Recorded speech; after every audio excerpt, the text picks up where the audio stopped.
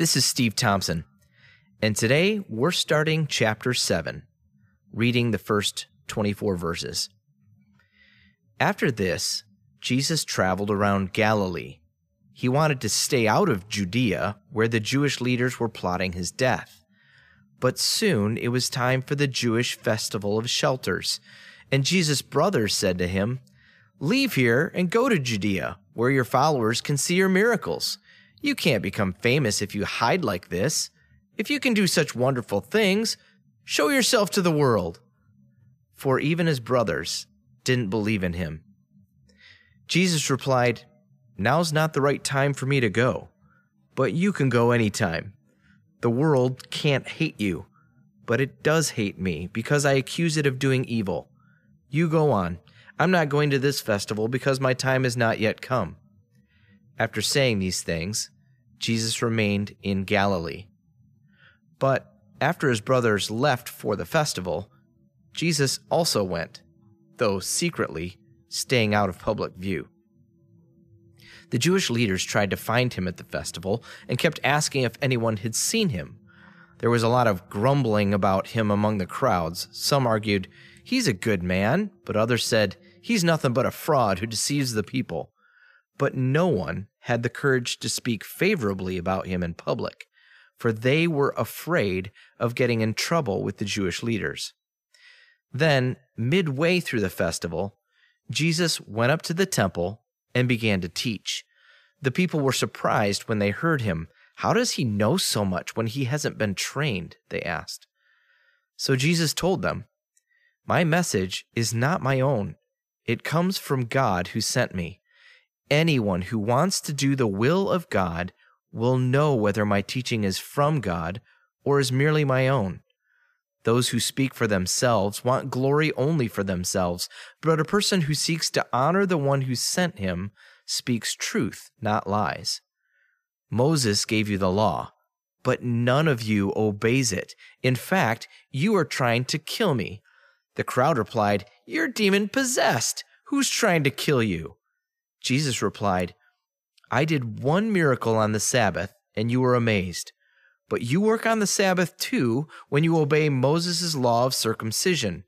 Actually, this tradition of circumcision began with the patriarchs long before the law of Moses.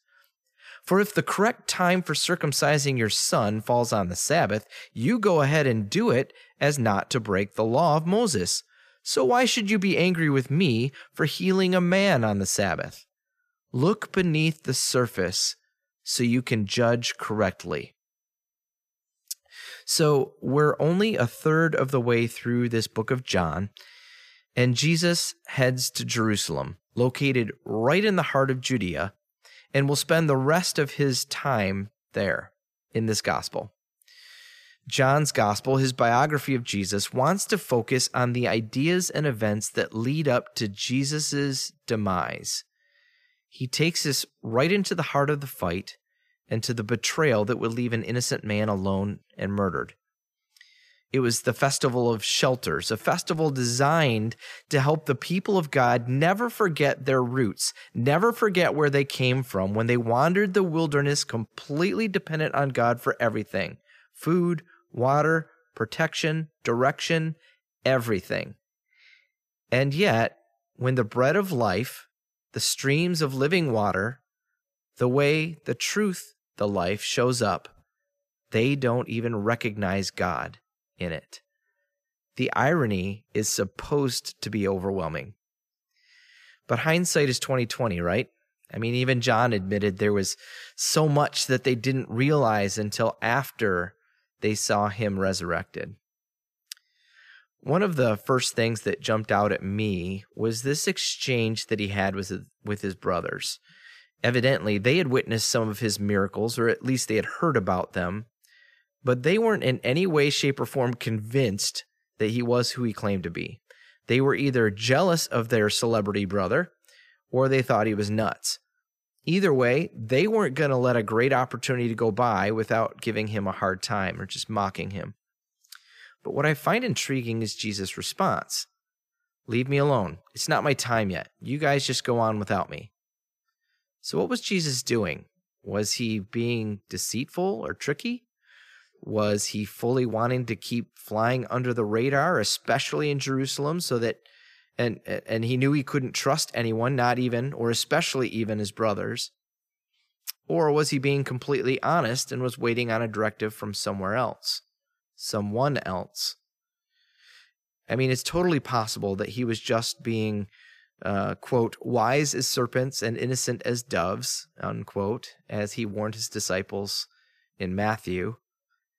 But I really get the impression that he was just waiting. It wasn't time yet. He needed to hear from his dad first before he did anything, and he hadn't heard anything. I only do what I see my Father doing.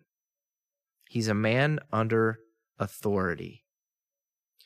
And this convicts me. I so desperately want to live a life like Jesus's that is filled with the power and leading of the Holy Spirit. But my will actually lags so far behind my mind's desire to do the right thing. There's just so many things that I could list out for you right now that I have clearly felt the Spirit's prompting to do that I have not yet done with. Period.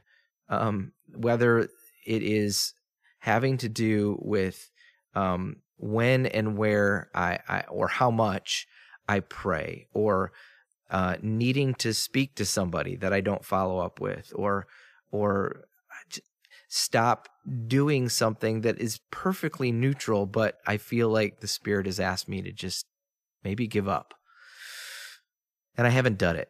Or I started and then I fizzled out and I didn't follow through on it. I'm amazed at how weak I am. I'm so easily distracted. I'm so easily entertained or lulled into comfort. And if I stop and think about it, I wonder if it's that I too easily forget that I'm also a man under authority. If I really understood who Jesus is, and if I really understood what was at stake by entering into his life or just dabbling around with it, versus just dabbling around with it, if I would just start to do the prompting, it would become a habit of obedience, right? It would just get easier and easier to follow those prompts if I just be faithful to say yes and follow through on those first few, right? I think that's right. That's where I'm at right now anyways. And I felt like I needed to share that with you in case you were in the same boat too. Just waiting for the Father's direction. I'll wrap up with one more point that I felt was worth making out of this section. Jesus again takes the gloves off after following his Father's lead and stepping out of the shadows halfway through the festival to begin teaching in the very public temple courts.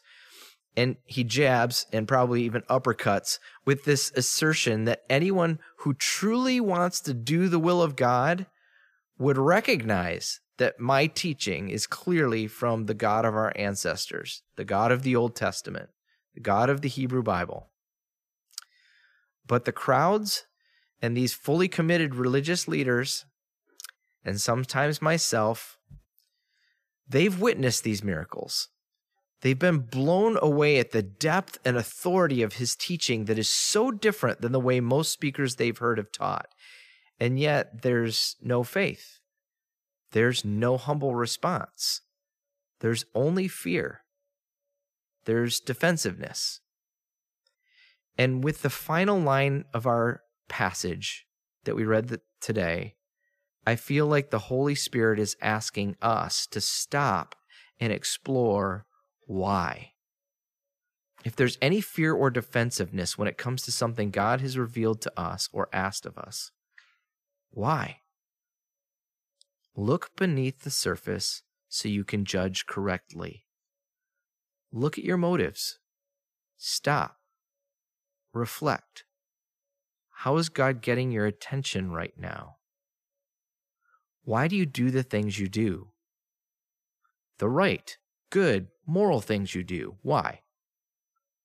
Why are you really running from things that you sense Jesus is asking you to do? What is your system for judging one sin as worse than another? Or even how are you judging one thing as better than another?